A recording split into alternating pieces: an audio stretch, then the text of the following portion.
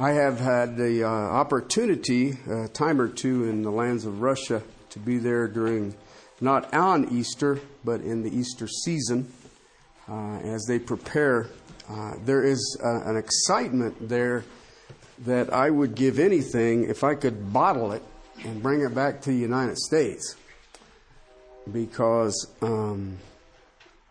as I shared earlier, without the resurrection, it's just another person was crucified. And they figure that about 400,000 were crucified at the fall of Jerusalem, and yet none of them a Savior. And I think that there's times that if we don't understand that the tomb is empty, then we have really missed what it is we're about and what it is that has been given to us. I have been to the tomb, and it is empty. And trust me, if it wasn't, we would have some kind of monument or church. Because if you travel around Israel, any place something happened, there's a church. And I mean, there's a church on the Mount of the Transfiguration. There's a church on the Sermon on the Mount. There's a church by Peter's house. Wherever something goes on, somebody puts up a church. And it's kind of funny. The Catholics put up the church and they say this is the real location. And then the Orthodox put up another church and say, actually, this is the real. So you have however you want to do it. You go to the tomb of Christ and you can have, there's a group that worships where Golgotha is. There is a group that worships where they believe that the tomb is. And then they all take turns. And then upstairs in the belfry of the church is the Ethiopians, and they have oversight over all of it. And it's funny because the keys to the church, everybody fights over this place. The keys to the church are held by a Muslim. And they can't come in unless the Muslim shows up with the key. So trust me, if his body was in the tomb, we would know it. They have a headless body in the Vatican. That is John the Baptist. I think it's Paul. But anyway, I don't know how you do a DNA test of that. But I want to have a word of prayer, then we'll jump into 1 Corinthians 15. Father, thank you for the resurrection. Thank you that the offering for my sin, for our sins, was paid in full. It was accepted. Father, when I think that for us, the worthless, you did that in your plan, in your timing. Father, I don't understand. Help us who are called by your name. Help us who are here for such a time as this. Father, walk, live, exalt in the power of the resurrection. Help us, Lord. Help us to bow before you in holiness. Father, in the power that only spoke existence into being. Help us to be overwhelmed. To your glory and praise. In Christ's name. Amen. Someone has written, I have 2 quotes here I'd like to share with you quickly. I do not know who said this, but it is a quote.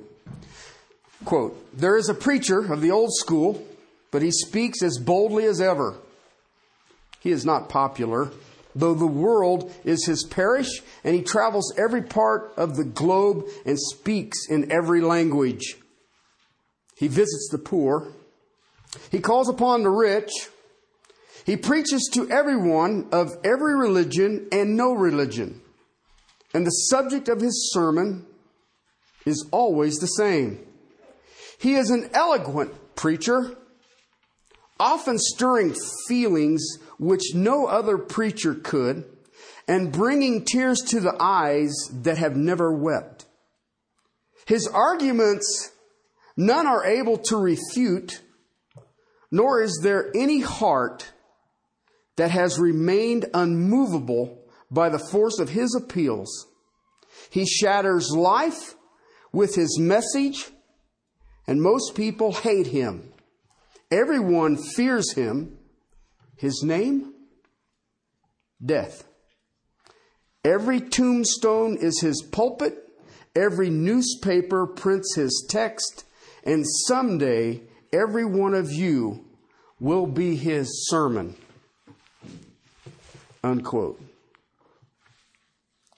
Thomas Gray said, the boast of heraldry, the pomp of power, and all that beauty and all that wealth ever gave await alike the inevitable hour. The paths of glory lead but to the grave. Unquote. I don't care who you are. I don't care how old you are. I don't care what your projected income is. I do not care what nationality you are, what race you are. I do not care what culture you come from. You know what? And I probably don't even care what your beliefs are. But I do know this one thing. Every single one of us get death. Thought you was going to have a cheerful message on Easter, didn't you? I think what happens to us at times is that we get sidetracked with life and we turn our back on death. And yet it is there. I don't care how old you are. We have a family in this church today whose little boy, who's less than 6 months old, is intubated in the hospital. And no one would have thought that this infant would be this close, surely. We don't know when it's coming. You don't have any guarantees. I tell people the only thing the single most precious thing that you have today is time. What are you doing with it? Because you know what? I don't know how much I got in the bank. As I was growing up, I had people who would wager large sums of money. I wouldn't see 25. On my father's side of my family, no one made it past 44. So I'm at 52 now, and I'm living the dessert life. I wish I'd have got some of that action for 25, but anyway. Let me share with you why, because I kind of entitled this message, and I was thinking about it, is that do you understand the single greatest issue that man has right now? There's only one issue, and no, it's not Wall Street. There's only one issue. Sin. Let me ask you a question. If you had the cure for cancer right now, okay, what would you do with it?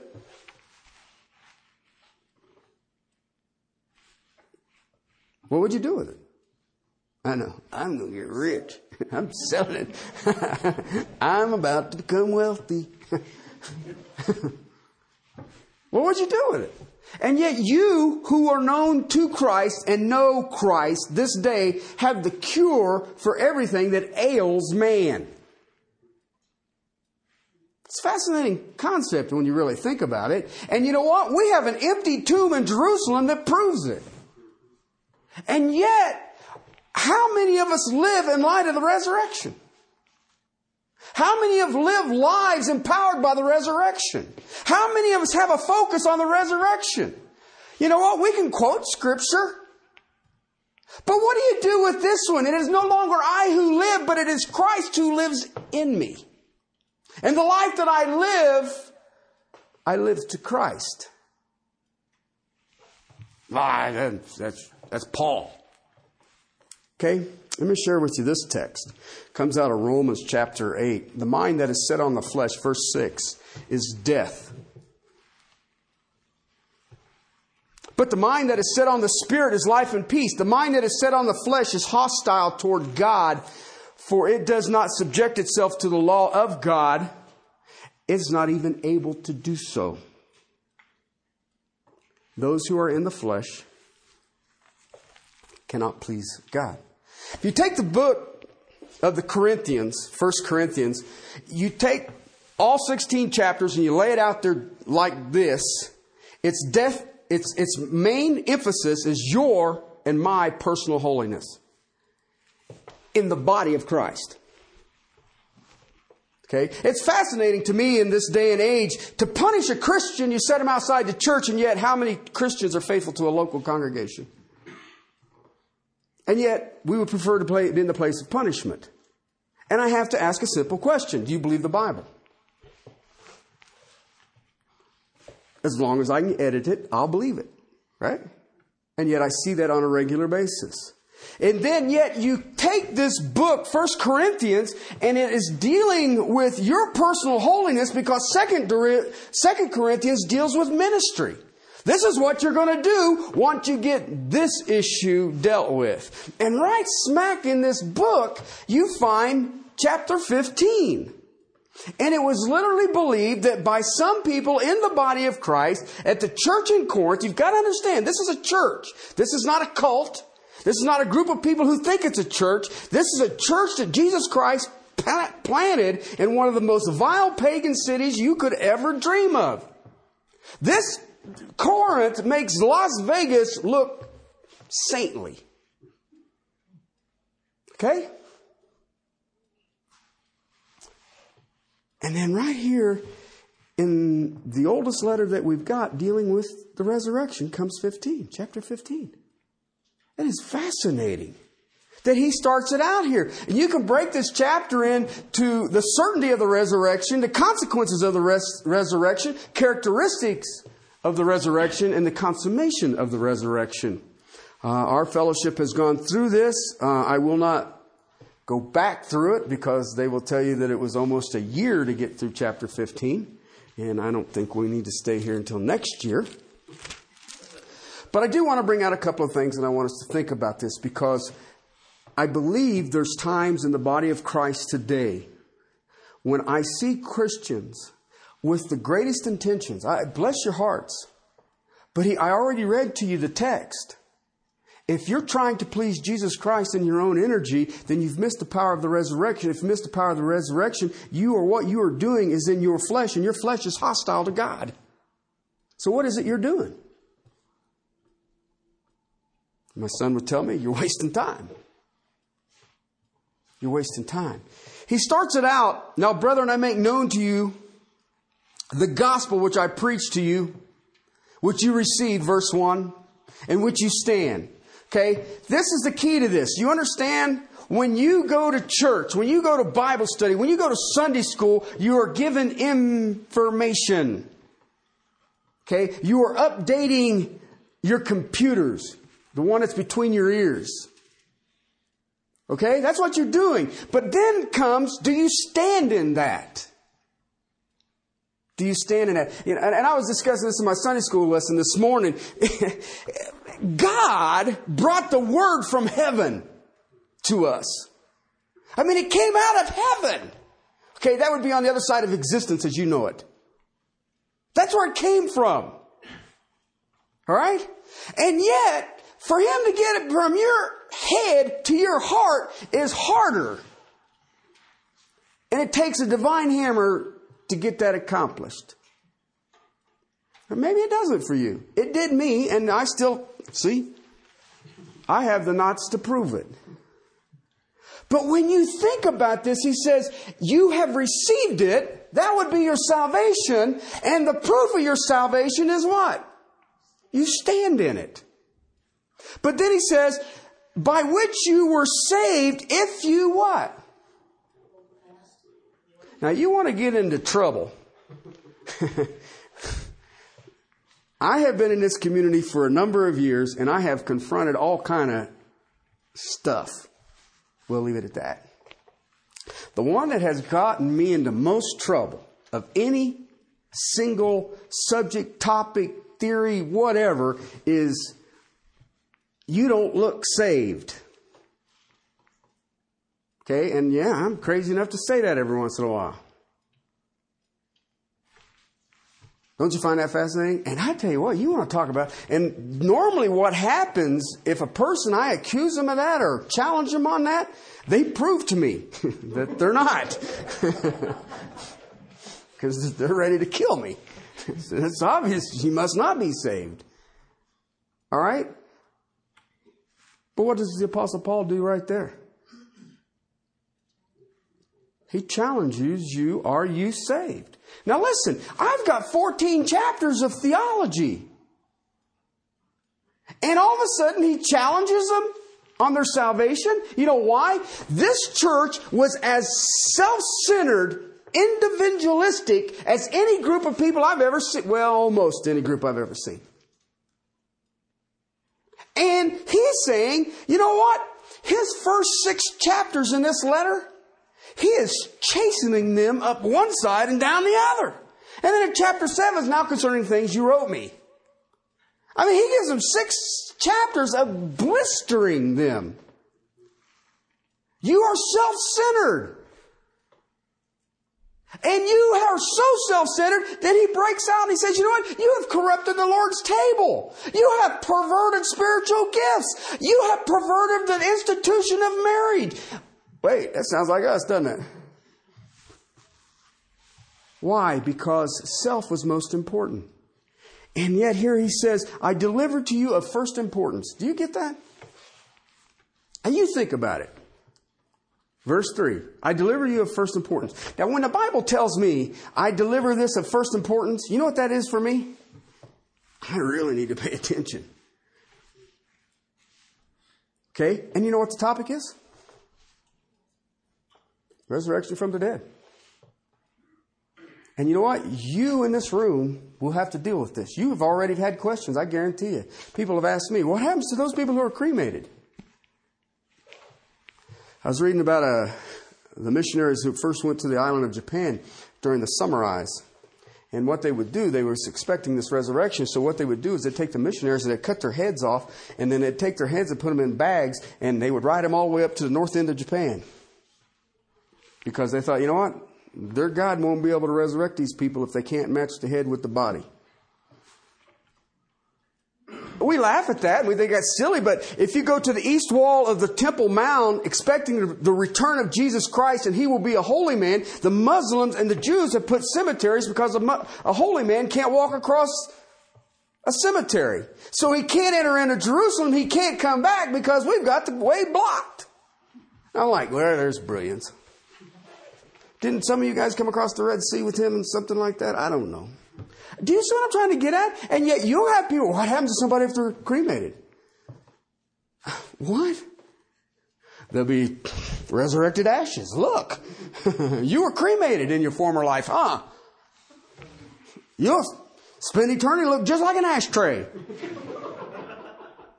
But I see people who do this and it's in the body of Christ. Why? I see people who don't believe it. Well, it's a spiritual thing. Really? Jesus says you will be as me.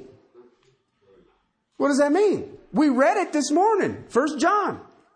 I don't know how it's going to work, but I can tell you this. I have a body right now that works really cool here. Doesn't it?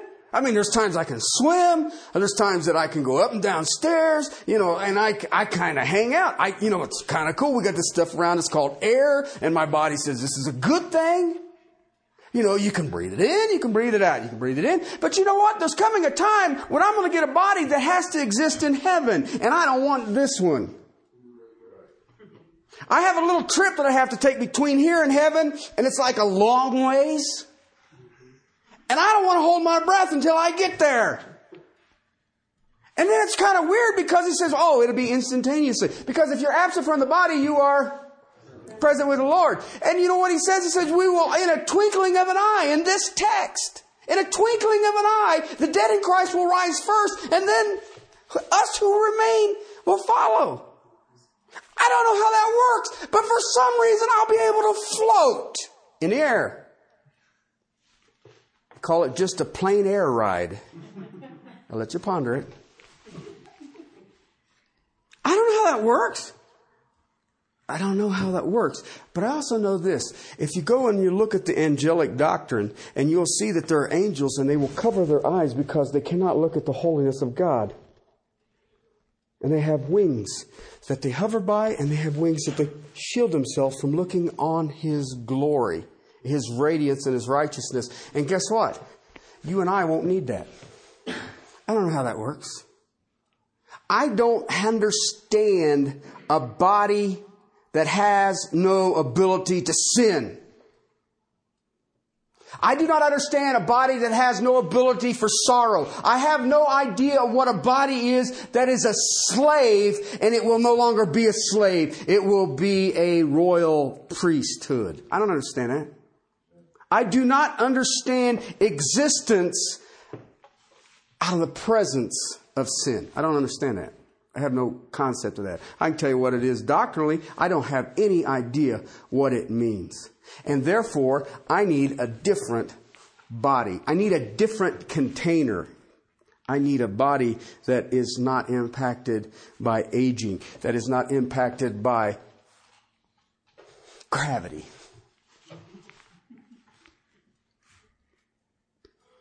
Fascinating. Because he says, I deliver to you of first importance, which I also received, that Christ died for our sins. Oh, that was according to the Scriptures. And he was buried, and that he was raised again on the third day. And did I tell you that that was according to the Scriptures too? You know, and I watch Christians that they don't want to read the Bible. Why not? I'm kind of curious about this resurrected body thing. Because it's going to be like Christ. I know it goes through walls. Jesus went through walls. He could sit and eat. He had a big old bucket of fish. Walked through a wall. I don't know how he did it. I know that he was here and then he was over there. My body doesn't do that. Never has. And I don't think I'm going to be around if it does. Might scare me on this side of glory. I want to show you something here because this is fascinating. He says he appeared to Cephas. Okay, that is the Greek terminology that we use to speak of Peter. He appeared to Peter, Cephas, and then to the 12. Okay, well, who was the 12? Well, Matthias. Okay, so we have 12 witnesses. 12 eyeball witnesses to the bodily resurrection of Jesus Christ. 25 years ago, I set out to disprove Scripture. Did you know that?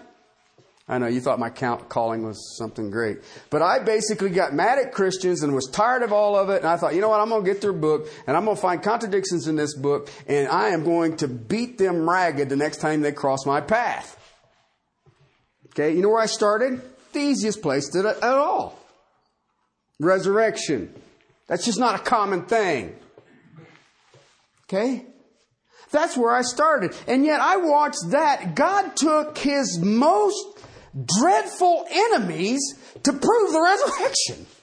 I was like, well, that ain't right. That's not fair. And then it dawned on me, you know what? I got 12 guys. One betrayed him, one denied him, and the other ones were just vanished. And all of a sudden, they're willing at Pentecost to walk into the temple before the Sanhedrin, who had just murdered their boss, and tell them that they are the murderers of Messiah. What made them so brave?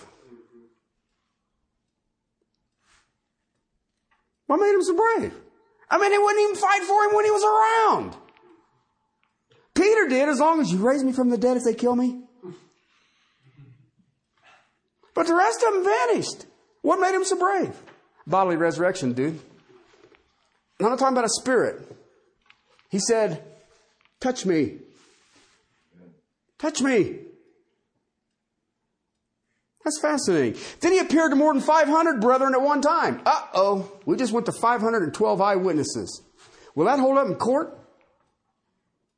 Oh, okay. Here's what he says. Some of them have fallen asleep. So I don't have the old 500. But then he appeared to James. James was his half-brother. Mom always liked him better. Right? He appeared to his half-brother. Listen, James wouldn't follow him when he was in his ministry. He thought his brother had lost his mind.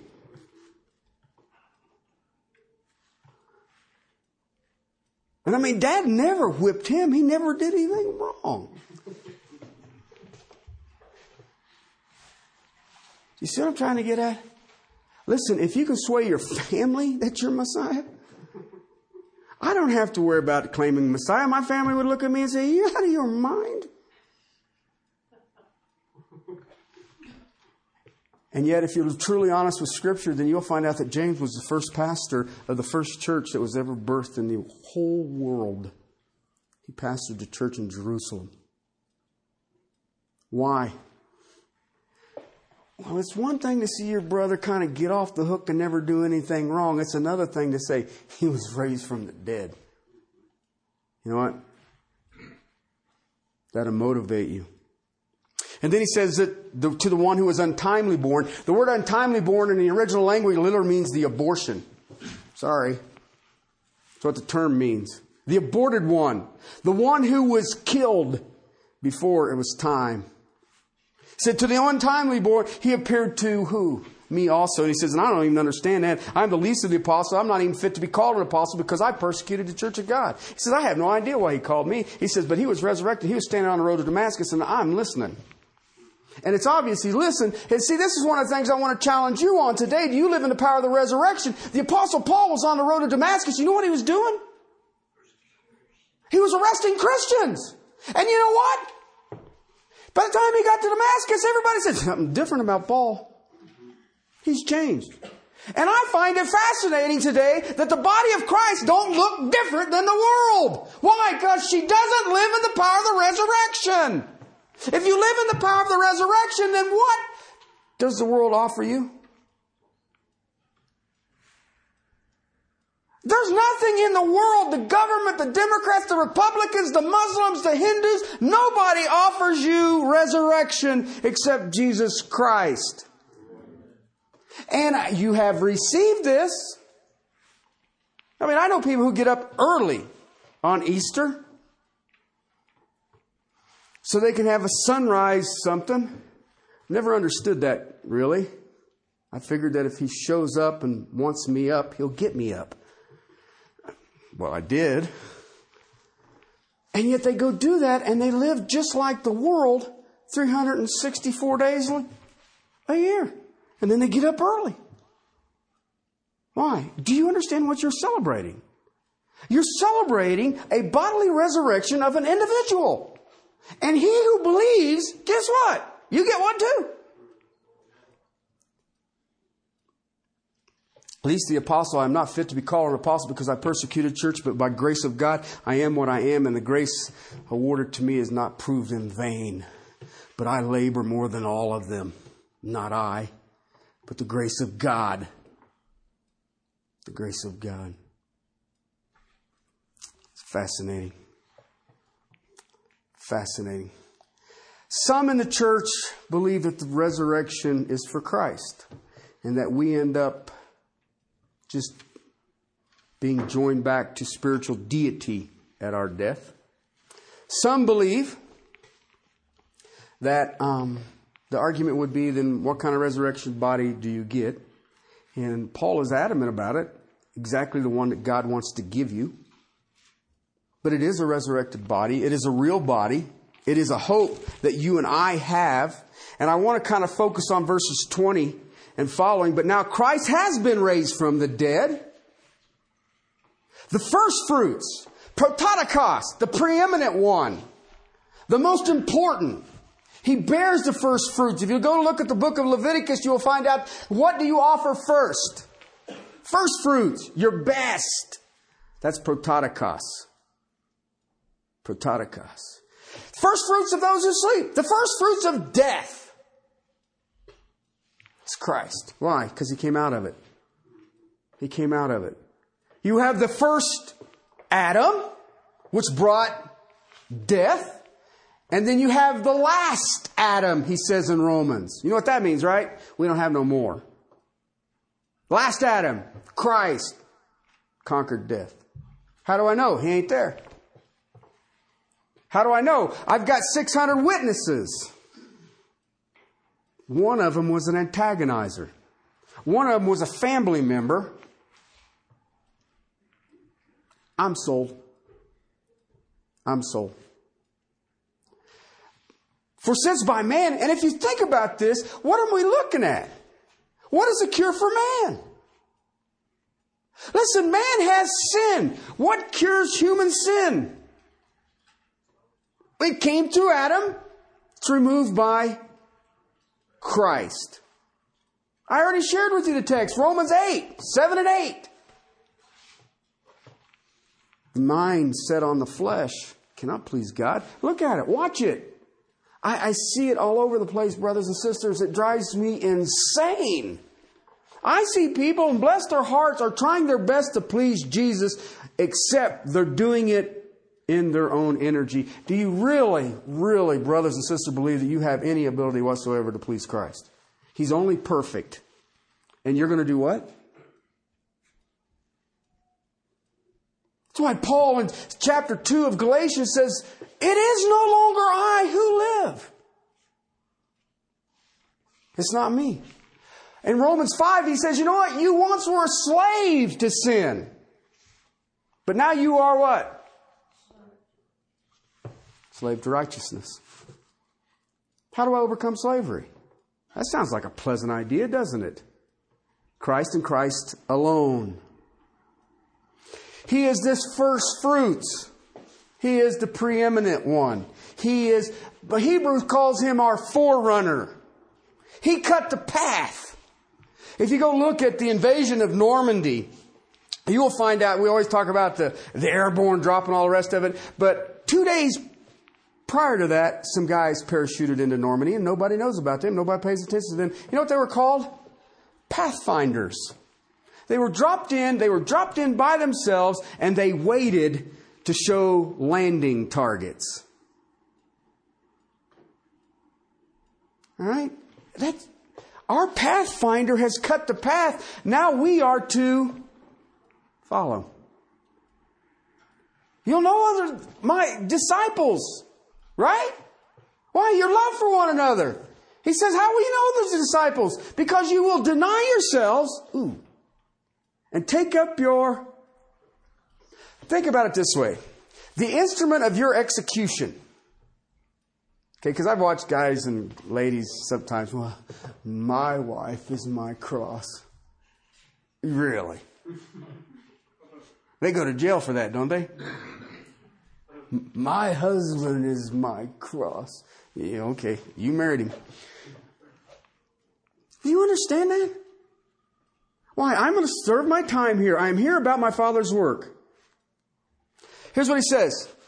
Each in its own order. Christ the first fruit. And after those, Christ is coming. And then comes, he hands the kingdom of God and Father where he abolished all rule. This is so cool. All rule and all authority and all power. Here's what happened. Before eternity started, that ought to get you thinking for a second. That was like, what? Before they wrote a history book. Before there was time. God the Father said, I want to show my love for my Son. And here's how I'm going to do it. I am going to create humanity. We'll fall. I will redeem it and present it as a bride to my Son. And Jesus says, great plan, Dad. I will show my love for you in such a massive way. I will be the tool of that redemption. And I will present her chaste and pure and holy. And I will present her back to you in the fulfillment of your plan, Father.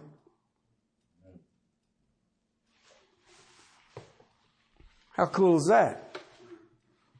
And what in this life can outdo that? Well, we'd like to try a Bentley. No, man. There's nothing in this world. I don't even grasp that. I don't understand that. And he says here, and then I'm going to put it in subjection to yours. For he must reign until he puts all the enemies under his feet. And the last enemy is what? Death. And how did I start this message? On that cheery note. That the tombstone is his pulpit. I remember that part. I have been around long enough to bury some very precious people. Parents, loved ones, buddies, my best man. And death still stings. But in a lot of these cases, guess what? It's basically Catch you in a little while. Some it's not. And yet, do you and I look like people who live in the power of death has no victory over me? What are you going to do? Kill me? You know, people ask me, this is funny when I was talking to my wife about it. People ask me, well, do you believe in the rapture? And I said, well, absolutely. And they said, well, you know, do you have biblical text? Well, I can give you the biblical text, but I can tell you this. I will never shut up the gospel. And during that really nasty times, they'll kill me. So I ain't going to last long. Okay?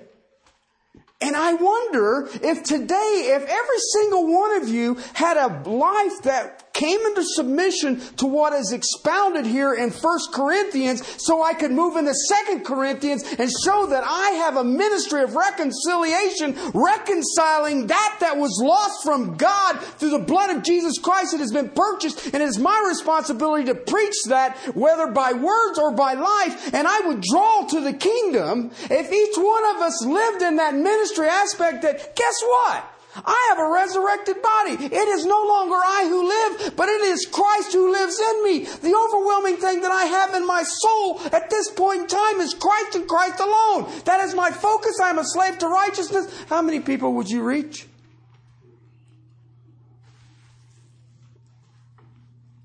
Voltaire, the French philosopher, said, I would be inclined to believe in your Redeemer. Would you show me a redeemed life? And I have to ask a simple question. Is there any difference between the power of the Holy Spirit in the Apostle Paul's life and the Holy Spirit in your life? I had a pastor friend of mine one time said, can you come up and teach my church to love the Word like your people love the Word? And I said, what? And he says, well, yeah, can you teach a message like, I don't know, on something on the Word of God? He says, well, I've seen your people at church and they're going through their Bibles and they're moving around. And he says, it's almost like they know where you're going. 8 years in one book, they probably do. And if they don't, they're visiting.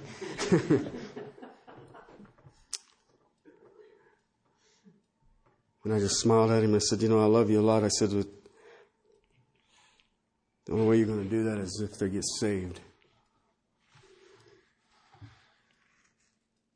He said, well, that seems harsh. No, in the beginning was the Word. The Word was with God. The Word was God. If they love God, I get 66 love letters from He who spoke existence into being, and they're personal or to me. And if I receive a love letter, I will read it and I will wear it out. Why? Because death has been abolished, for He has put all things under His feet. All things are put in subjection and is evident except by those He put in subjection to Him. It will all surrender to Christ, period. And once He is finished with it, He will slide it to us. And it all sits right there in perfect submission to God the Father. Just like He planned it. It's a fascinating thought.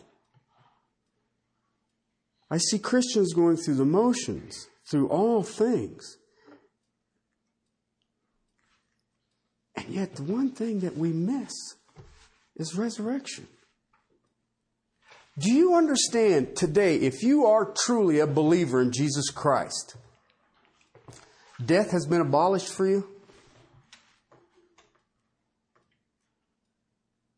Do you understand the word abolished? Okay, we're going to partake of the Lord's table today. Do you understand why you're doing it? You have a new covenant. And for a covenant to come into force, you know what has to happen? There has to be a death. I mean, if you think about covenant, think about it from this perspective. It's like the last will and testament. The last will and testament doesn't do anything while the person is alive. But when they die, guess what? It comes in force. When you partake of the Lord's table, do you know what you just did? You just said, hey, I am joint heir with Jesus Christ. Why? Because He died, but He raised again, and now all things are fulfilled, and I'm just part of the party. I like that. What on this planet can give you that? I come from a checkered background, and I have friends that I run into on occasions. And they said, well, we hear you have become a man of faith. And I just smile at him. And I said, you know what? I'm 52 years old, and I've never met a person who's not a person of faith. Okay? It just depends on what you put your faith in. Okay? I'm an electrician also. And I have never seen electricity. I have seen its effects. Okay? It has talked to me a couple of times. One time I had electricity lay hands on me. Okay? But I've never seen it. But you know what? I have all the faith in the world. It exists. I remember a professor one time trying, well, this is all theory. And I was like, okay, watch this. All right. I've never met anybody who's not had faith. You drive. You're driving down the road. Does that line in the center actually keep cars from hitting you? No. It is by faith that you hope that they're not from England.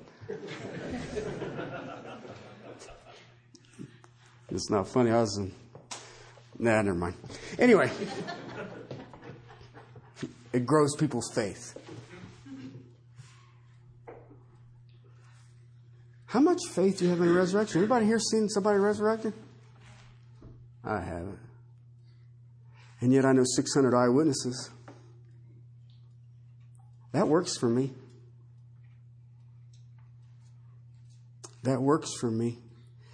I want you to think about this because the consequences of the resurrection is the single thing that makes Christianity completely different than anything else. The Muslims have no resurrection. The Hindus have no resurrection. Confucius has no resurrection. The only silly group of people is them crazy Christians believe in the resurrection. And my passion in my heart, I have a very dear friend who lives in glory right now. And he'd always prayed for revival in this country. And I understand why. His first sermon he ever preached was going from boat to boat as the men were going to Dunkirk to rescue the British soldiers from the Germans. That was his first message. And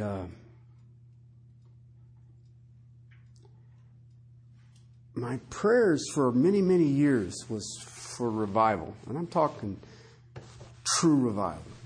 I'm not talking a religious, we're going to have fun, kumbaya thing. I'm talking what we've received, we now stand in. Revival. And now I have changed. My prayer has changed. I pray that those who are truly His will live lives based on the resurrection. What you're celebrating this day, and whether you've got eggs and chocolate or I don't know what you're going to do. I'm going to go home and eat, but I do that every Sunday. Whatever it is, do you understand its significance for you? For you. He died to redeem you from your sin. And He was so successful at it that God received the offering and said, "This is so perfect, I'll raise Him from the dead as proof."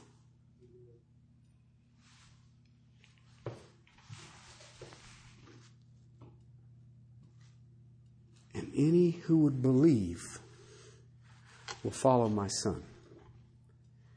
Into the grave, out of the grave. Romans 6 says you have been baptized into His death. You've been identified with His death. Why?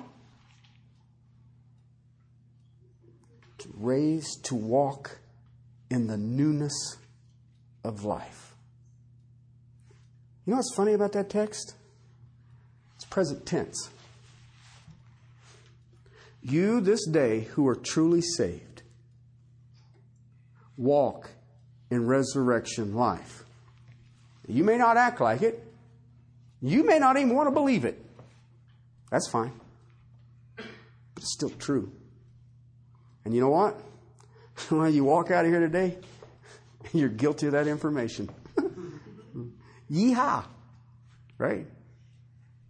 That's my responsibility. That's Brian's responsibility. That's those who have been given the privilege of teaching the Word of God's responsibility, is to give you the information. So now you're guilty of it. What a job. I want you to think about these things. I do not know how much time we have. Most valuable thing you have is time. I don't know how much is in the bank, but I do know this.